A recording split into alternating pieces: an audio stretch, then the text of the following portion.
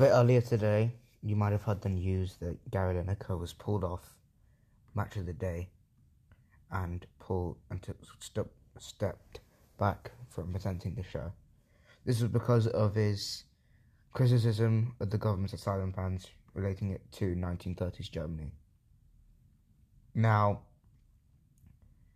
obviously, many other pundits have followed and also left the program in solidarity, and the program will air without any pundits when it shows the Premier League games on the 11th of March. My opinion on this is that it's stupid. It is absolutely stupid the way he's been treated. To have brought a program up, to have worked on it with some of your good friends, and to have brought a program up and have fun doing it and create a relatable audience. For the BBC to treat him like that is insanely harsh, and also it makes no sense.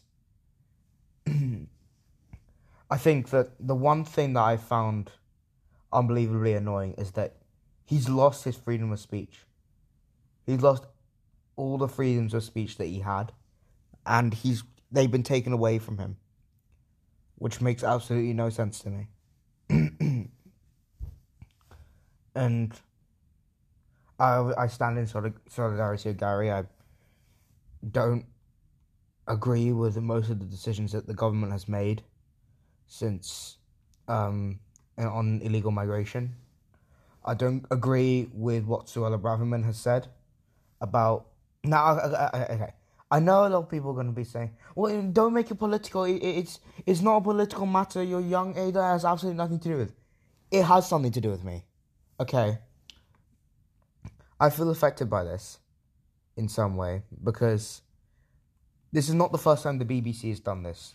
They sacked Clarkson, Hammond and May from Top Gear when they did nothing. When Jeremy Clarkson was booted off. They sacked them all, actually. They were pretty much forced to leave. They sacked Clarkson, though. And that was a joke that happened around 2016. They were treated terribly. The BBC just has this sort of reputation of dragging the people through the mud. For doing what? Maybe not for Clarkson. But for this one, Gary Lineker has not done much wrong here. He's spoken from his heart. He's spoken about what he thinks they're going to do. Okay, and he's just been saying, I think they're doing some things wrong here. I think, I want to give my opinion on this. You are allowed to do that. What people are not allowed to do, what the government is not allowed to do, is criticize. I don't think they're allowed to criticize what he's saying. Because it's called freedom of speech. You're allowed to express your opinion, even if the government feels offended. That's how it works. I'm sorry, but that's just how it works. I didn't make it. That's just how things work. Suella Braverman has said, oh yeah, I'm disappointed. I'm disappointed that you were the one that made the policy in the first place. You were the one that started all of this. You were the one that started with the policy, which was stupid, by the way. And to be fair, most of the things that you've done as a Home Secretary have been brainless. Absolutely brainless. You've no idea how to run a government. You have no idea how to run policing and be a Home Secretary. You have no idea how to do that. It is insane, the amount of hypocrisy in this government, in this modern age British government. The fact that they can say one thing, but still do it. It's like, oh, why are you saying that? Why are you saying that about our policy? Still goes and makes it even worse. Oh, we need to tackle illegal migration. Keeps on relating to the manifesto that was made in 2019. Come on. And then when one person stands up and says, I don't think you guys are doing it right, you cancel him? It's so soft. I'm so glad that that Ian Wright, Alan Shearer are also going off the show. Gary Lineker does not deserve this in any way possible. The BBC have just moved in solidarity with the government and be like, oh, we're scared because we don't want the government to disagree with us. Show some nerve. Show some solidarity. Show some loyalty.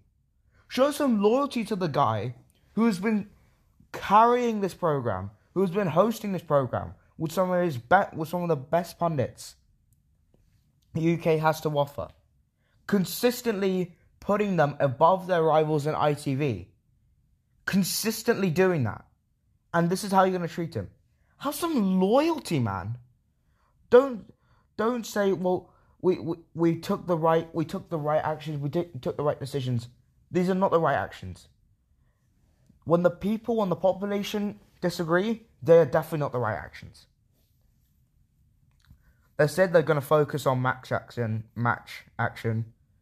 They shouldn't. They should actually address what happened. They should address what happened hands-on. They should not hide from this. They have no right to hide from this. I'm going to read a quote that Roger Bolton put out right now. He said, speaking on the BBC News channel, he said, "It's a total mess, but I think that in the end the BBC is right. Impartiality is desperately important. The impression of impartiality is desperately important, and if you do have a presenter talking not at a great length, but on Twitter about a matter of real controversy where the country's divided, then it does matter." He also says that the BBC should have resolved the matter much earlier by ensuring that Lineker's contract said he shouldn't tweet about such things, but the end of the BBC has taken, in my view, the right decision. I have a question. What decision did you take? You didn't take any of the decisions. You pretty much forced Gary Lineker to step back. You didn't take any decisions. You just said, "Oh, okay, I think you should step back." He stepped back, and then you start criticizing him. That is what's happened. Now everyone's gonna fall down. Now the program's gonna fall down as you try to recover it. That's exactly what should happen. Match of the Day has done nothing wrong. Match of the Day, the program itself, has done nothing wrong. Michael Richards, Alex Scott, Alan Shearer, Ian Wright, nothing wrong. But what they have done right here is they showed some loyalty to the person who has carried the program and been the front of the program for, I think, the last 20 or so years. They've shown solidarity to him. They've shown loyalty, unlike what the BBC is doing. And they've shown, and they've sort of said to him, right, Gary, I'm sticking with you. I'm not going to back the BBC in any way here. I trust you. I stand by you. And I hope, and we're going to find a way out of this together.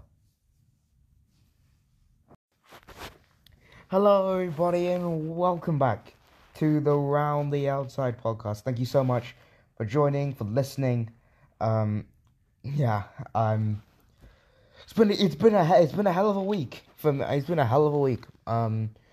Sport wise. I've been trying to get a podcast out, but it's been very hard. I've been a little tangled up with other commitments and schoolwork, so I'm sorry about that.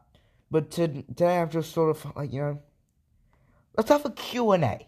Let's chill out a bit.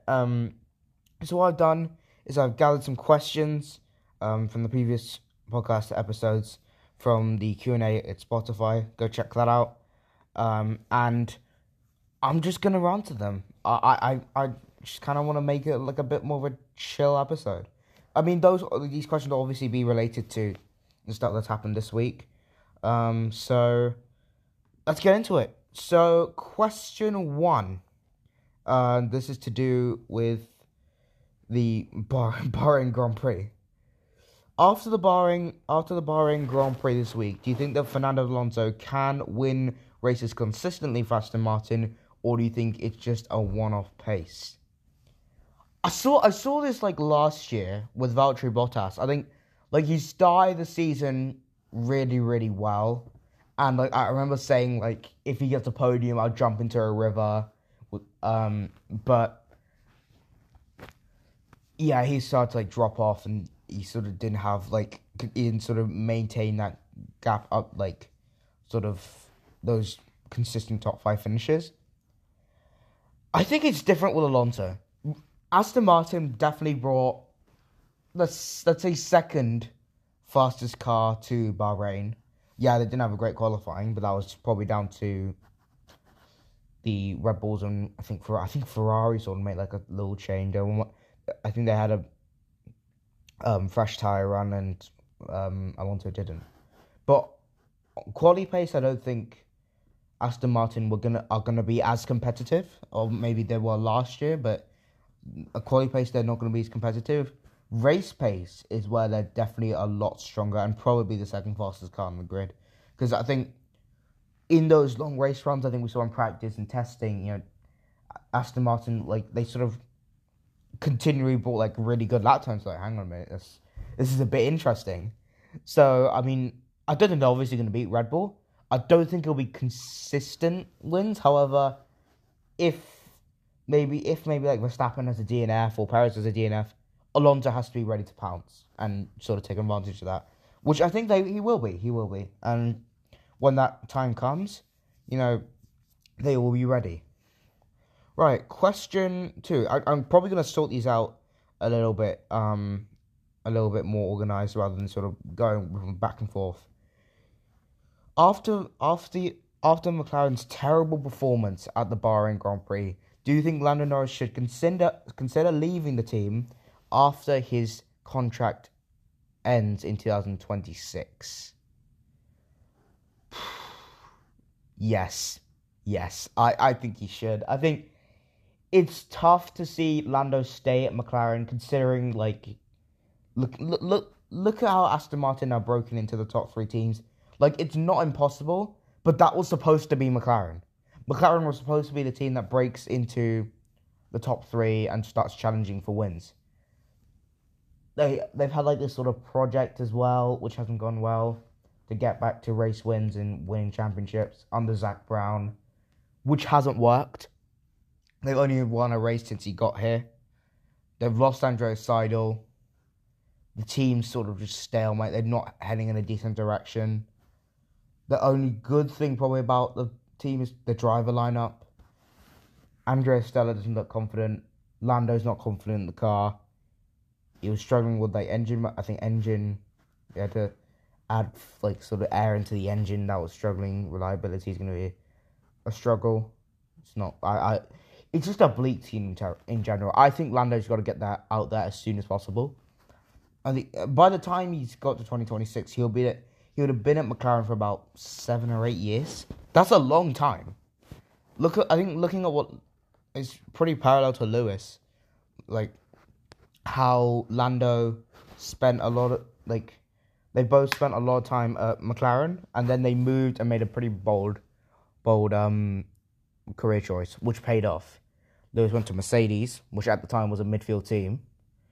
But however, I think with Lando and in terms of what's there's not a lot of options. I feel like if Lewis retires, I think he will obviously probably be the front runner for that Mercedes seat. I don't think he'll go to Ferrari. I don't think he'll go to Red Bull either, unless Checo retires. He's definitely not going to Alpine. He won't stay at McLaren. The only other option I can see is Aston. I think Aston Martin would be the obvious one of the obvious choices apart from Mercedes, because they're on an upward trajectory. Stroll's not going to leave, but I don't think Alonso's going to really retire anytime soon, so maybe not there. If he leaves this year, however, the probably most similar outcome to what happened to Hamilton in 2013 when he moved to Mercedes is the Audi drive. He's worked with Seidel before. They have a good relationship. That Audi car, we don't know how competitive it's going to be, but it could be, a top 5 car. What if it is a top 5 car? Could Lando maybe move to Sauber, wait it out a little bit, see if it's the right move for him, and then when the time comes, when the Audi influence comes, could that team then become a much more stronger force and really start challenging for wins? That's what Lando wants, and I think he would probably get, that would be the perfect outcome for him. Right now, I think what he's just got to do is just keep putting his best in and trying to get points out of that car every weekend. Speaking of Mercedes, I was just talking about Mercedes. Speaking of Mercedes, I've got a question now. Have Mercedes lost the plot with their design? Lewis, Toto, and George don't seem happy. I want to get your opinion on it. It's an interesting one. Like, Mercedes last year, when they came to promotional voting with photos with no side pods, people lost their minds. They were like, "What's this car? Where are the side pods?" It's like I used to think with the side pods, it's, I don't know how to describe it. You know, when you poke steel and then you can just poke it back out again. That's kind of cool. I thought that was it was like what happened to the Mercedes, where they just poked it in and then they forgot to poke it back out again. I don't know how to describe that, but yeah, I think Mercedes need to change it. I don't think that they've got it right. They've got it wrong. Let's be honest. They've gone different to the field. They've been audacious. It's been decent. They've obviously done it for a reason, because it's been quicker in the sim. Maybe, it suited the driver's driving style. It did work last year. They got a race win. Actually, no, I wouldn't say it worked last year. It didn't pay off last year, but they still got a win. They still won a race. They got 1-2. First 1-2 didn't, and then it did something they hadn't done in the 2021 season. Abu Dhabi intensifies. But I think the key thing with Mercedes is both of the drivers are not happy. They know they've made a mistake. How do they change it? They're probably going to go to something similar to the Red Bull design. It would be kind of cool to see Mercedes rock up to Miami and then they're all of a sudden unbelievably quick and 0.6 faster than the Red Bulls. That would be kind of funny to see. But I just can't see. I don't think they'll win the Constructors this year. I think they've probably already lost it. And looking at, I know a lot of people saying, Aston Martin are quicker than them. They share the same engine. It's they share the same wind tunnel. They share pretty much the same gearbox, same engine. That's so embarrassing for Mercedes. They were 50 seconds off, not only 50 seconds off Red Bull, both of their cars finished behind Fernando Alonso. And Russell can pull up a gap on Stroll. It's insane. Obviously, the only thing that's different between Aston Martin and Mercedes is the design of the car. Aston Martin have gone with the Red Bull design because of Dan Fallows, and now because he's in the team. And Mercedes have gone with the Zero Pod design. Mercedes have got to change it. The drivers are not happy. Lewis is probably going to move to Ferrari if the rumours are true. They've got to change it, and they've got to change it quickly. And these upgrades could come by about Imola or Miami. They have to change it. They've got to get their season back on track. It'll be interesting to see how they do in Jeddah, obviously, next week. I don't think they'll sack Toto Wolff. I mean, he's now acknowledged that they've done something wrong. It's a different situation for him because now, it's similar to what, Christian Horner did at Red Bull. He came, started winning, and then there was a long period where he wasn't winning, and they were third. So now they've got to figure out how to get a competitive car again to challenge the Red Bulls. That'll be interesting to see. I think now they'll want to keep Lewis, but they have to make a forward step. They've got to make a forward step. Everyone was saying, no, Mercedes is definitely going to challenge Red Bull this season. They got rid of the porpoising. Maybe this could be the Mercedes' year. It's not. It's not Mercedes' year. They need to take more time to develop that car and hopefully make it more close to the Red Bulls. Moving on then. Oh no, I've just seen the other question. Oh God. Okay. So now on to the football news. I think I wonder what was so glitteringly obvious this week. After Manchester United 7-0 loss to Liverpool, do you think that changes any of the progress they made under Erik ten Hag? No. Here's why. So, as you probably know, Man United got hammered in the second half of the slate against Liverpool. I know. It's hard as a Man United fan. It's been a while. Let's say that it's been a while since we've been thrashed. But the only thing I can really say is that I guess that the only thing I can really say is that Ten Hag, the progress he's made is still pretty good. It's been amazing. Like, they're still in the top four, like 7 points ahead of Liverpool, so, and 4 points ahead of Tottenham with a game in hand. So I don't feel as if they're taking a step back just because it's one game. Obviously, they've beaten Real Betis with a comeback. Rashford's still in pretty good form. Without him, we'd be pretty done for. Our season would be. Ten Hag's been amazing. David De Gea has been amazing. There's still been a lot of standouts. I think there's still a long way to go if we want to be challenging for league titles and trophies on a yearly basis. However, I think that it's a good start. There's obviously going to be these sort of setbacks when we're trying to rebuild a team. But I think now there's obviously, we beaten Betis. But I think the main thing it shows, problems are still there, like Bruno Fernandes's captaincy was awful against Liverpool.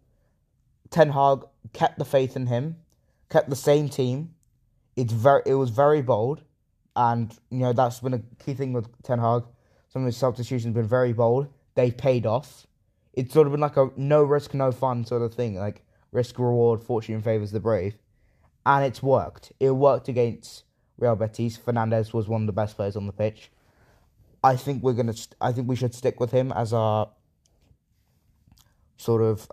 captain when Harry Maguire's not on the pitch. Although I do think Harry Maguire will be sold this summer. I think Fernandes is a worthy successor. He will definitely provide as a good as a good backup to Harry Maguire, and he's still a great midfielder. He's still a very good midfielder. Still one of the best in the league. So there's not.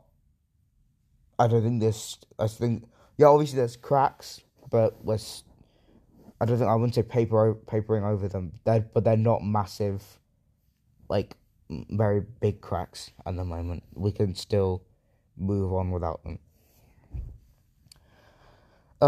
Okay, so that is. No, actually, there's a few more questions actually. Right, okay. I've been wanting to talk about this for so long, man. I just want to get your thoughts on the WPL. Yeah, I haven't really heard you talk about Winter England a lot, apart from the World Cup final last episode. I just wanted to get your thoughts and see how it goes. Buddy, I hate to break it to you, but I feel like it's gonna flop. I look, like everyone has been talking about. We need a women's IPL. We need a women's IPL. But when you talk about something that much, it's never gonna build up to that expectation. It's good. It's a good idea, but I just feel like it's not gonna develop as good as people would like. I feel as if it's gonna add to the schedule of the women's game, which is something that they're doing much better than the men's game. Managing players and their schedule has been done much better than the men's game. When you take that away and you keep on adding these more franchise tournaments to that, that doesn't work. That really doesn't work. I prefer they sort of just stick to international cricket and the BCCI rather than making that like Women's Premier League sort of expands and focuses on different things in terms of like expanding the game and maybe sort of working with other countries to expand it maybe to the Olympics and that sort of thing. That's what I want to see from the BCCI. I don't think that priority should be a Women's Premier League because they've got to protect the schedule of the players.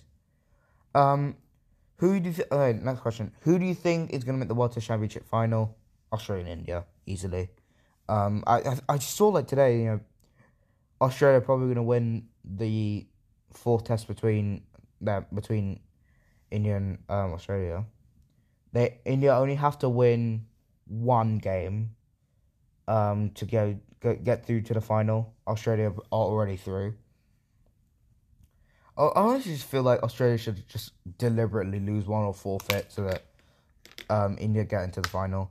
It would be kind of fun to see Sri Lanka in the final, although I would just make like a really one-sided final, which is not what we really want to see.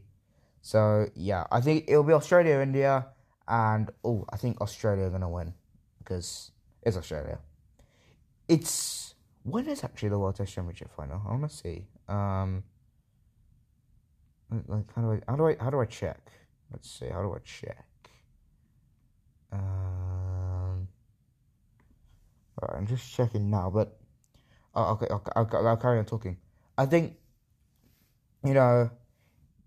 obviously Australia have been a team that, they obviously had a lot of setbacks in those first two tests, but now they're starting to sort of, I guess, come through and sort of figure out those weaknesses. Like they're getting new spinners in. I think like Tom Murphy was doing very, very well. I don't think they had Swepson, did they? Nathan Lyon was doing very well. I don't think they'll win the Ashes though. I think I can't see Australia winning the Ashes. It'll be tough for them to do that. I mean, as much, they're obviously gonna get a bit of preparation because that I just check now. That game is on the 7th of June, which is before the Ashes. So Australia obviously get some good preparation at the Kia Oval on some English pitches. What was I saying? The Ashes. I think this Ashes will be pretty close. It's crazy to think, like, let me put this into context for you guys. I started around the outside just before an Ashes. It was in like September, in September 2001. I think it was like September 16th, 2021. Over 2 years, pretty much 1.5 years later, we have another Ashes series.